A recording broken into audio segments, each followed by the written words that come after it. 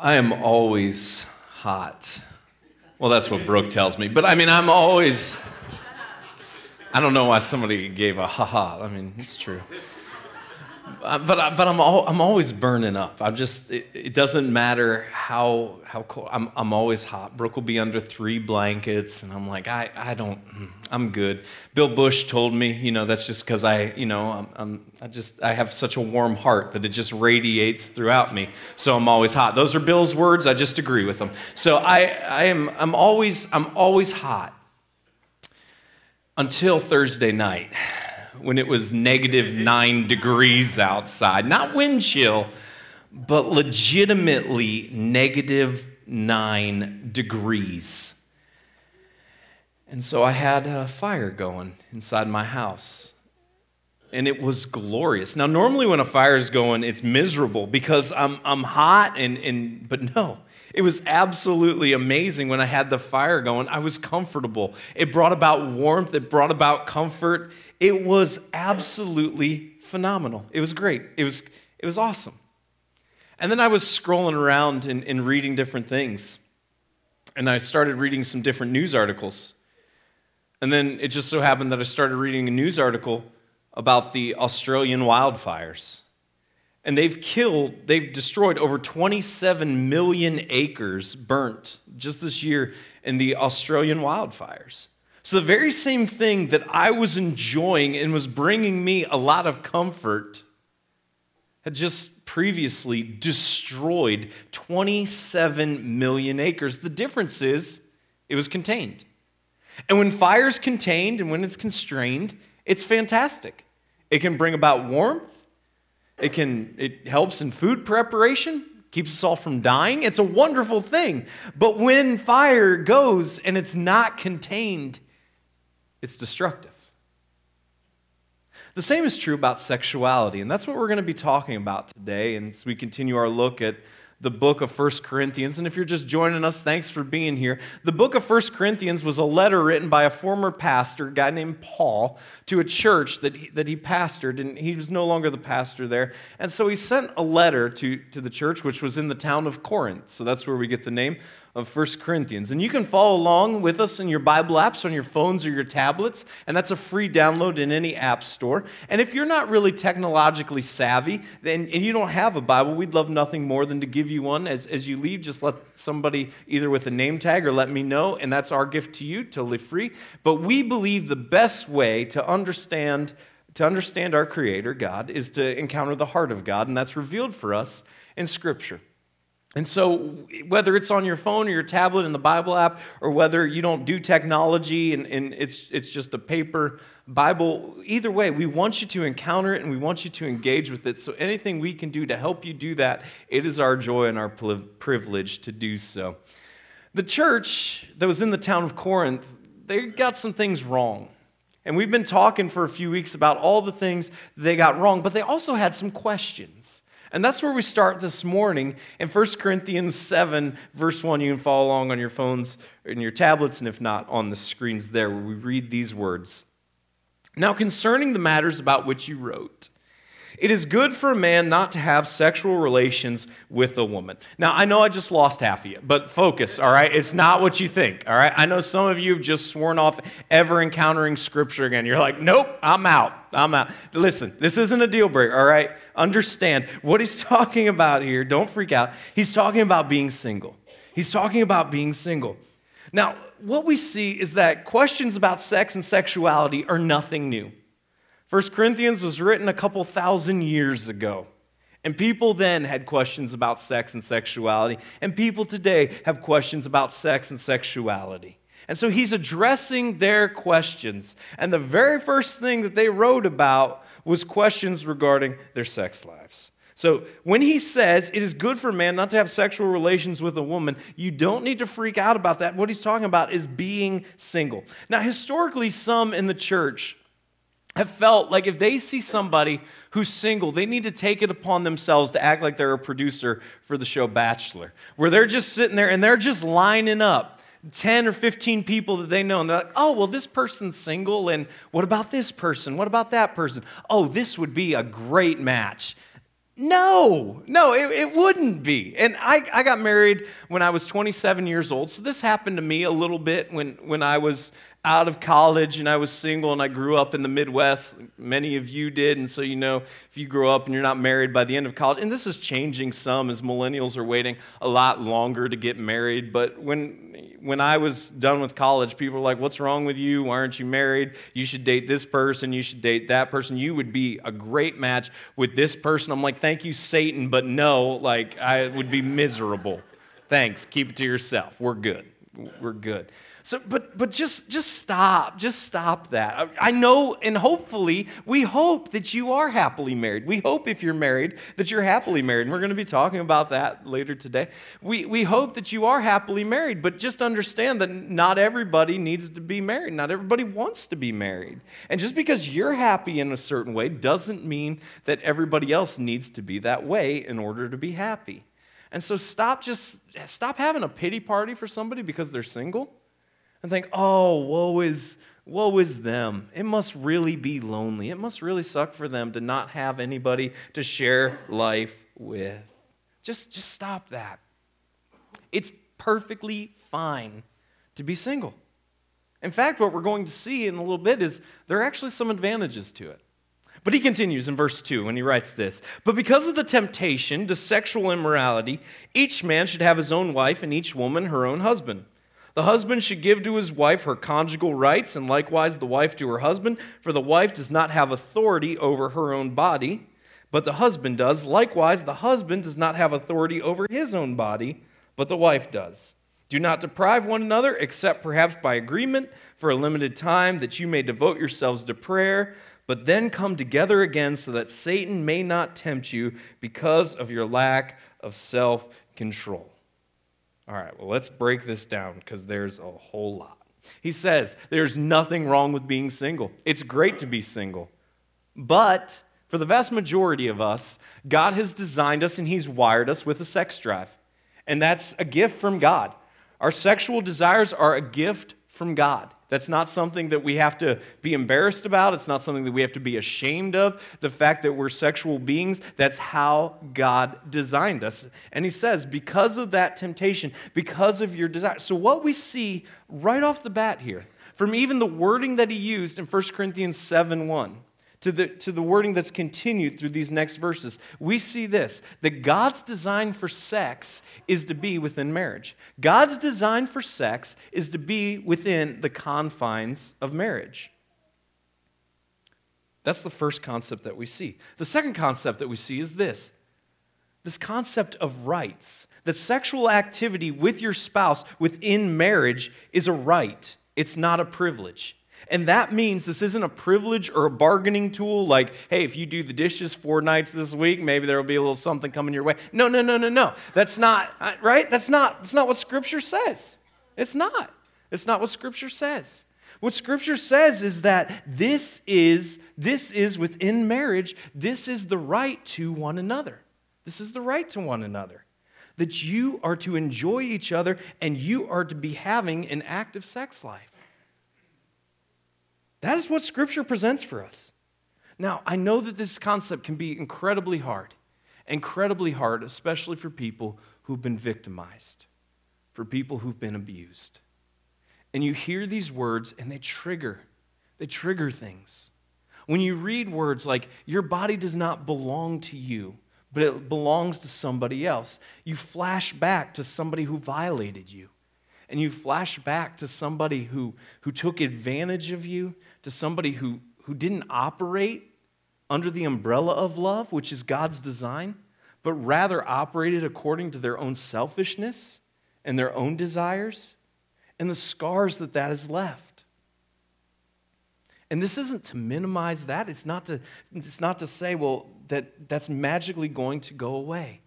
In fact, I'd recommend, if that's in your background, and you've never dealt with it, that getting some counseling and talking through that with a trained professional, somebody who can walk through that with you, would be highly beneficial.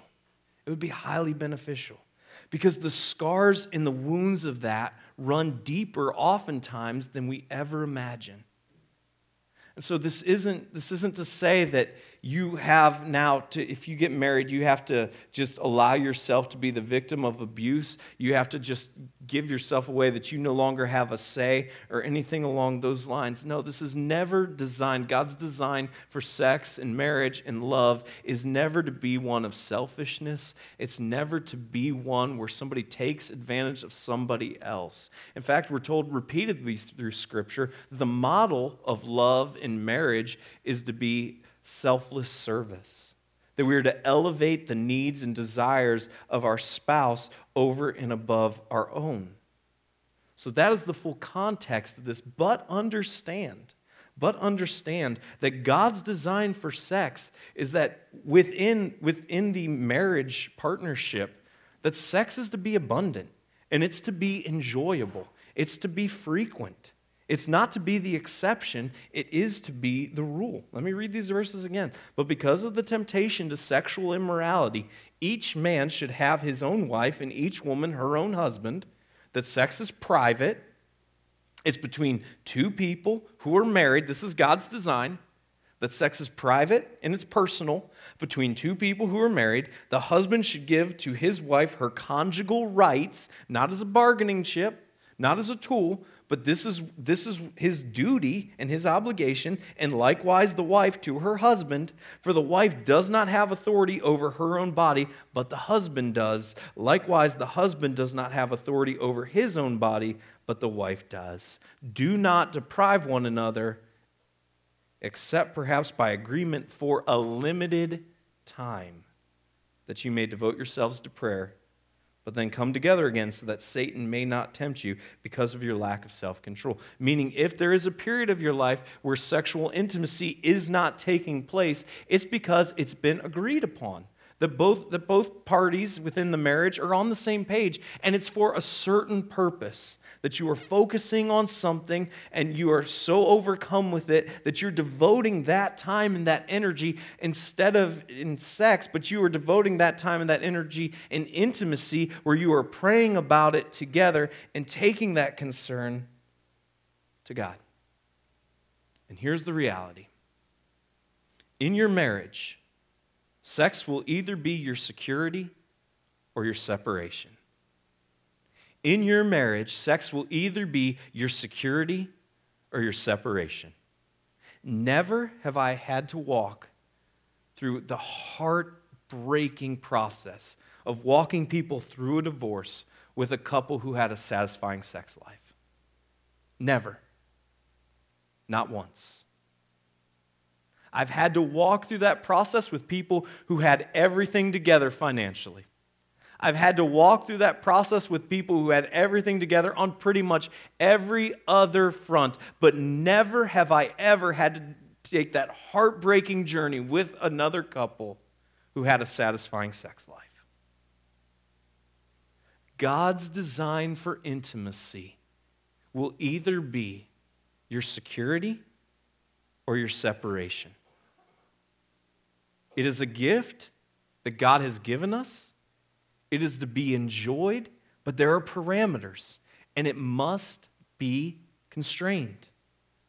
Then he goes on for people who are in a different lot in life in verse 6, and he says this, "Now as a concession, not a command, I say this, I wish that all were as I myself am, but each has his own gift from God, one of one kind and one of another. To the unmarried and the widows, I say that it is good for them to remain single as I am.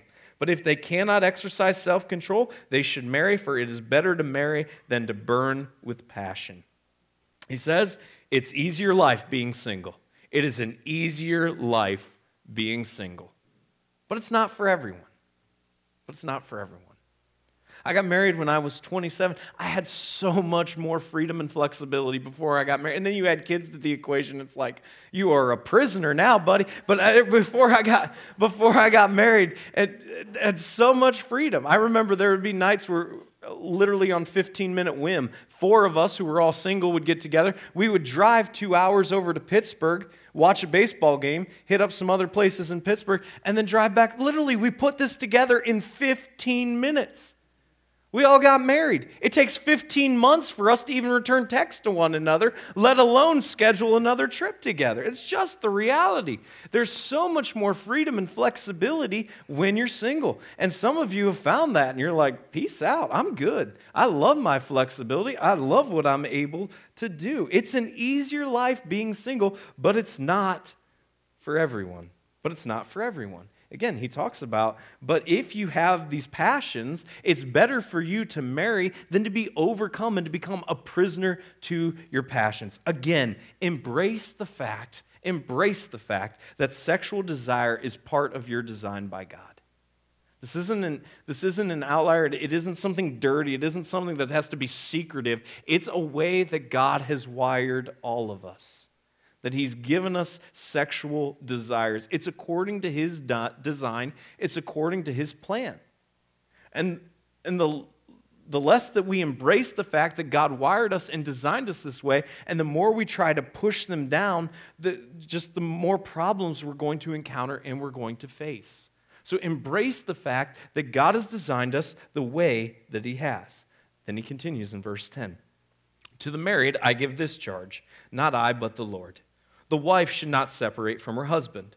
But if she does, she should remain unmarried or else be reconciled to her husband, and the husband should not divorce his wife. So here what we see is God's design for marriage is that it's permanent.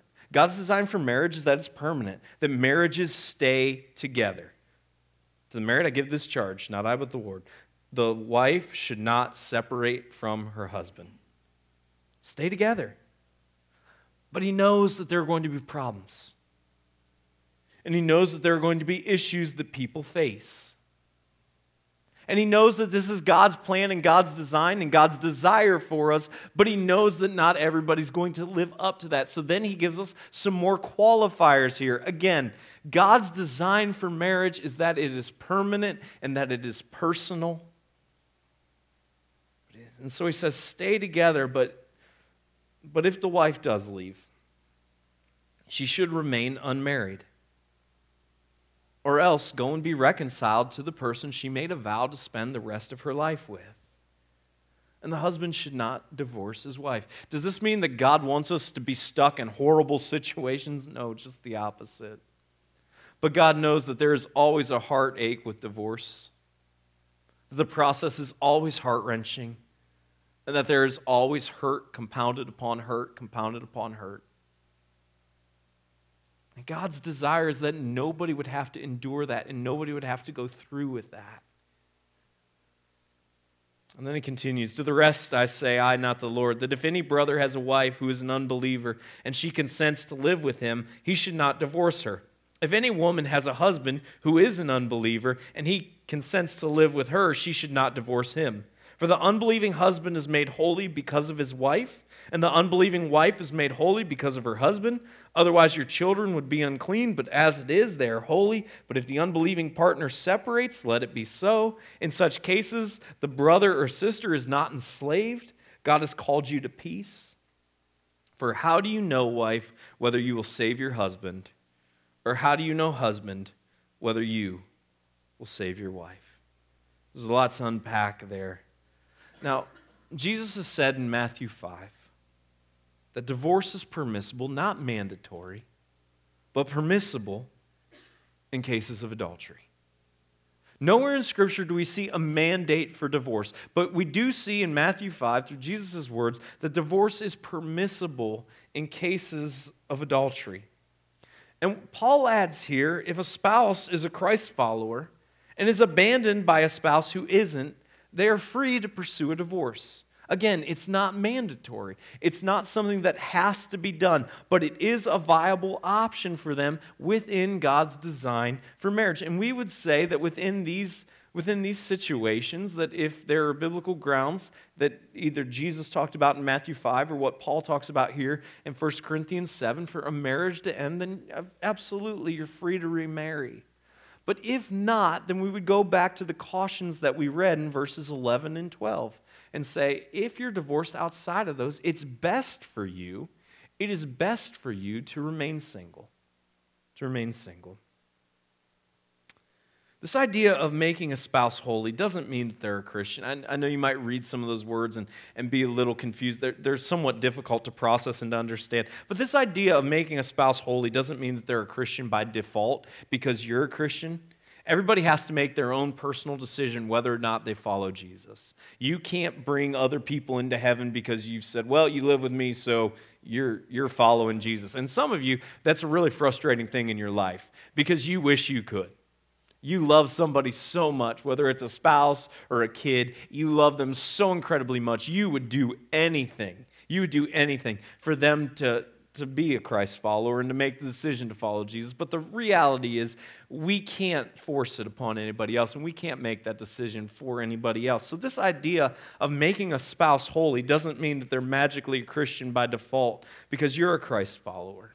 But what it does mean is this concept that they are a recipient of God's blessing as a result of being in close proximity with somebody who follows Jesus. And just think about it. As we've talked about frequently, what are the impacts of us making the decision to follow Jesus? Well, the impacts are a life that is lived, that is full of love, joy, peace, patience, kindness, goodness, faithfulness, gentleness, and self-control. And as we look out at our society, we see that all of these things are in such short supply. So just as a default of living with somebody whose life embodies these principles, there is a blessing that comes about as a result. You can't make somebody else's decision for them. You can't make somebody else follow Jesus. And that's why, if you're here and you're single, it is so vital. It is so vital that you make sure that you're on the same page with them spiritually. Or I promise you this, you will face numerous issues with them later on. You will. And I know that you're so in love and they're just perfect. And the way that they look at you and their smile, it makes your heart skip a beat every single time. That will fade. That'll fade. You'll see them after they work out, or you'll see them on the day they feel sick, and you'll be like, oh, okay. And that's ingrained. You'll see them when they're working on a project around the house. You'll see that you should have bought them 2 belts for Christmas. I mean, you're going to see things, I promise. You're going to see things in a relationship where all of a sudden that little flutter disappears. It just goes away. You have to work at it. And I know right now that you have that flutter and you think, well, they check off every other box. They make me laugh. I have more confidence when I'm around them. They are fine with a capital fine. And this is just the only thing that doesn't work is that we're just not on the same page spiritually. And I promise you this will bring about more problems in your life than any of those other things in your relationship. Do not settle. If you are single, remember, it is always better to be single wishing you were married than married wishing you were single. And there are people in this room who, if they could right now, would stand up and scream, that is so true. Because there are people in every room you enter who feel stuck in a horrible relationship. And they wouldn't say this, but honestly, if they had the chance to go back and do it all again, they would. And they would choose differently. And we don't want that for any of you. And so if you feel that way, we want to help you work your way to a better marriage. But understand, it takes work. It doesn't happen naturally. Falling in love happens naturally. It's like gravity. It just happens. Staying in love is really difficult. And it takes a lot of hard work. And so if you find yourself in a marriage that's loveless and you're struggling, we want to help you work your way to a better marriage. But if you find yourself right now and you're not married and you're with somebody, but you don't align spiritually, then it's going to hurt. And it's going to hurt a lot. But you need to end that now. Because if you don't, it's going to hurt a lot more later on. I promise you that. Only let each person lead the life that the Lord has assigned to him and to which God has called him. This is my rule in all the churches. The grass isn't greener on the other side. The grass isn't greener on the other side. And there are days when marriage is easy and it's awesome, and there are days where it's incredibly difficult. And frankly, it's a disaster. And the temptation on those days is to look out at everybody else. To look at social media, to see the pictures of their vacation, to see the pictures of their date, to see how they've served their spouse, to see what they've done for them, how everything's better for them. The grass isn't greener on the other side. It isn't. And you may think, well, everything's perfect and easy for them. I assure you it isn't. It's not. Embrace where you are in life. If it's single, you're going to have times that are challenging, but embrace it. Being married does not complete you. If you are married, embrace it. Being single, again, will not complete you. The grass isn't greener on the other side. Which means some of you need to quit messaging your ex on Facebook or Instagram, sending them DMs on Twitter or texting them. You need to delete some numbers, and maybe you need to delete some friends, or frankly, just some social media accounts altogether. The grass isn't greener on the other side. You broke up with that person for a reason, and you're with somebody else now for a reason, and you don't need to start thinking, well, if we go back there, everything's going to be great and everything's going to be easy, and we can rekindle the old flame. The old flame was extinguished for a reason. Keep it out. Embrace where you find yourself. We shoot down to verse 32, and there's a lot of great other content that's in this chapter, so we'd encourage you this week to read it. But we shoot down to verse 32 where we read these words. I want you to be free from anxieties. The unmarried man is anxious about the things of the Lord, how to please the Lord, but the married man is anxious about worldly things, how to please his wife, and his interests are divided, and the unmarried or betrothed woman is anxious about the things of the Lord, how to be holy in body and spirit. But the married woman is anxious about worldly things, how to please her husband. I say this for your own benefit, not to lay any restraint upon you, but to promote good order and to secure your undivided devotion to the Lord. Again, if you choose to get married, and that is a very viable option, it's an option that the vast majority of those of us here today have made. If you choose to get married, that is a very viable option. God isn't angry at you. God isn't mad at you. God understands. And He wants your marriage to be incredible. But He just tells you straight up, you're choosing to have problems. You're choosing to have problems. Don't point at your spouse right now, all right? But I'm telling you, the minute you choose to get married, you're choosing problems. Now, if you're engaged, I understand. You're like, well, thanks, Brett. This is wonderful. As I'm planning every aspect of my wedding, this is great to hear, but it's true. You're choosing problems. And then you might love your problems, but you're choosing problems. Brooke loves her problems, but you don't think that woman has had a lot more problems in her life since she said I do to me? Like, her life's become incredibly more difficult. She chose problems. So did I. I chose problems. So if you're married, so did you. You chose problems. And they can be wonderful, fantastic, phenomenal problems, but there's going to be times you just want to hang up the phone and roll your eyes and shout at the heavens because you're choosing problems. Marriage can be and should be a wonderful, wonderful thing. But understand, it's incredibly difficult. It's incredibly difficult.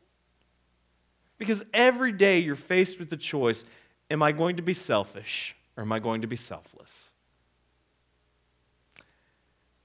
And when you're single, you don't have to make that choice. But when you're married, every single day you're faced with that choice. Every day. We go down to verse 39 and 40 to close the chapter where we read these words. A wife is bound to her husband as long as he lives. But if her husband dies, she is free to be married to whom she wishes, only in the Lord.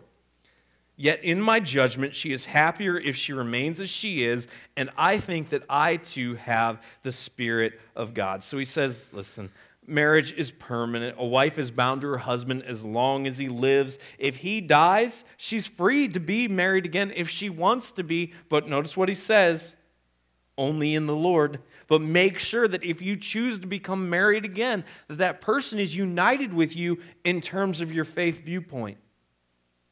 Make sure that they're united in terms of your faith viewpoint. This isn't a secondary thing. This isn't an optional thing. He says, make sure on all the things that you could be united on, you are united in terms of where you stand spiritually. Marriage is permanent. So let's make sure as people who follow Jesus, we treat it as such. That marriage is permanent and we treat it as such. That we have a high value placed on marriage. And that we understand that it is not easy and it takes work. And so we want to be here to encourage you and support you, to cheer you on, and to help you any way we can. But again, if you're married, you already understand this. It takes work. And there are going to be seasons in your marriage that are phenomenal. And then a week to two, the honeymoon's over. And then it's like, well, now what? Because real life hits. And you can find those phenomenal seasons again. But there are going to be seasons where it's incredibly difficult. Where life is just coming at you. Where there's uncertainty and there's stress and there's kids and there's challenges and there's obligations. And it's hard. So what does all this mean? Well, first, if you're single, follow God's plan for sex. Follow God's plan for sex. Sex is an incredible thing that God has designed and God has gifted to us, but it needs to be contained. We saw last week that nothing will ruin your life more than walking outside of these confines that God places. Because sex is so powerful and because it's so wonderful, He's given us this gift, but He says, here are the parameters that it needs to be enjoyed in. And those parameters are that it's personal, it's between you and your spouse, that it's private, and that it's permanent. Second, if you're single, be incredibly picky. Don't apologize. Be incredibly picky. It's better to be single wishing you were married than married wishing you were single. If you're single, be incredibly picky about who you'll date. And even more so about who you'll marry. Don't settle. Don't settle. Be incredibly picky. It's fine. And it doesn't matter what your mom thinks or what your grandma thinks or what her mom thinks. None of that matters. You be incredibly picky and you don't apologize for it. Now, understand, you're not going to find somebody who's perfect. Because if you did, they wouldn't put up with you. But you're not going to find somebody who's perfect, but you need to find the perfect person for you. So be incredibly picky. If you're married, follow God's plan for sex within your marriage. Early and often, follow God's plan for sex in your marriage. That it is a hallmark. It is a place where you find your security being together, being intimate with one another. And celebrate each other. Celebrate each other. There's a lot of things that will knock you down in life. You don't need your spouse to be one of them. Celebrate each other and be willing to put in the hard work. And if you're single again, don't rush into another relationship that will leave you with regret. Don't rush into another relationship. Don't feel like you have to run into something. Be okay being alone. There's nothing wrong with you. You're not missing something. What we've seen here is he says, listen, it's an easier life. Don't rush into another relationship. And lastly, know that you don't have to walk through heartache alone. If you've experienced the death of a spouse, if you've experienced a divorce, we're here for you. We want to encourage you. We want to walk with you. We know that these things can be heart-wrenching. They can tear you apart, and it can make you feel less than whole. And our message to you is you are not alone, and you do not have to walk through these events alone. And frankly, oftentimes, these things impact us at a deeper level than what we even imagine or can fathom when they happen. And so if you've dealt with the death of a spouse, or if you've gone through a divorce, there is no shame in asking somebody to walk with you. And as a family and as a community, it would be our privilege to do so. This is God's design for sex and relationships. And while it's countercultural, we've seen what has happened when the fires of sex and relationships have not been constrained. And we've seen the destruction culturally and individually in many of us when we step outside of God's design. And so each of us has a choice. And that choice is whether or not we'll commit to following Jesus with every area of our lives, including our sexuality and our relationships. That these are good things, but they must be contained. God, I pray that we would be people who honor you with our sexuality. I pray that our relationships would be life-giving, encouraging. I pray that we would be marked as people who are willing to fight for our marriages, understanding it's not easy. I pray for people who are here and find themselves single. And I pray, God, that they wouldn't believe the lie that they're not enough or that there's something wrong with them, that they have to be with somebody else. But God, if that's their desire, then I pray that they would take the time to find the right person, to be incredibly picky, and to say, we're going to choose to do things God's way, not ours. I pray, God, that this idea of sex would be a theme of security for the marriages within Lakeside, and not something that separates us. I pray that we would be people who put in the hard work. And I pray for those who are here and have gone through the heartache of divorce or death of a spouse. And I pray, God, that you would heal their hearts. I pray that you would allow them to process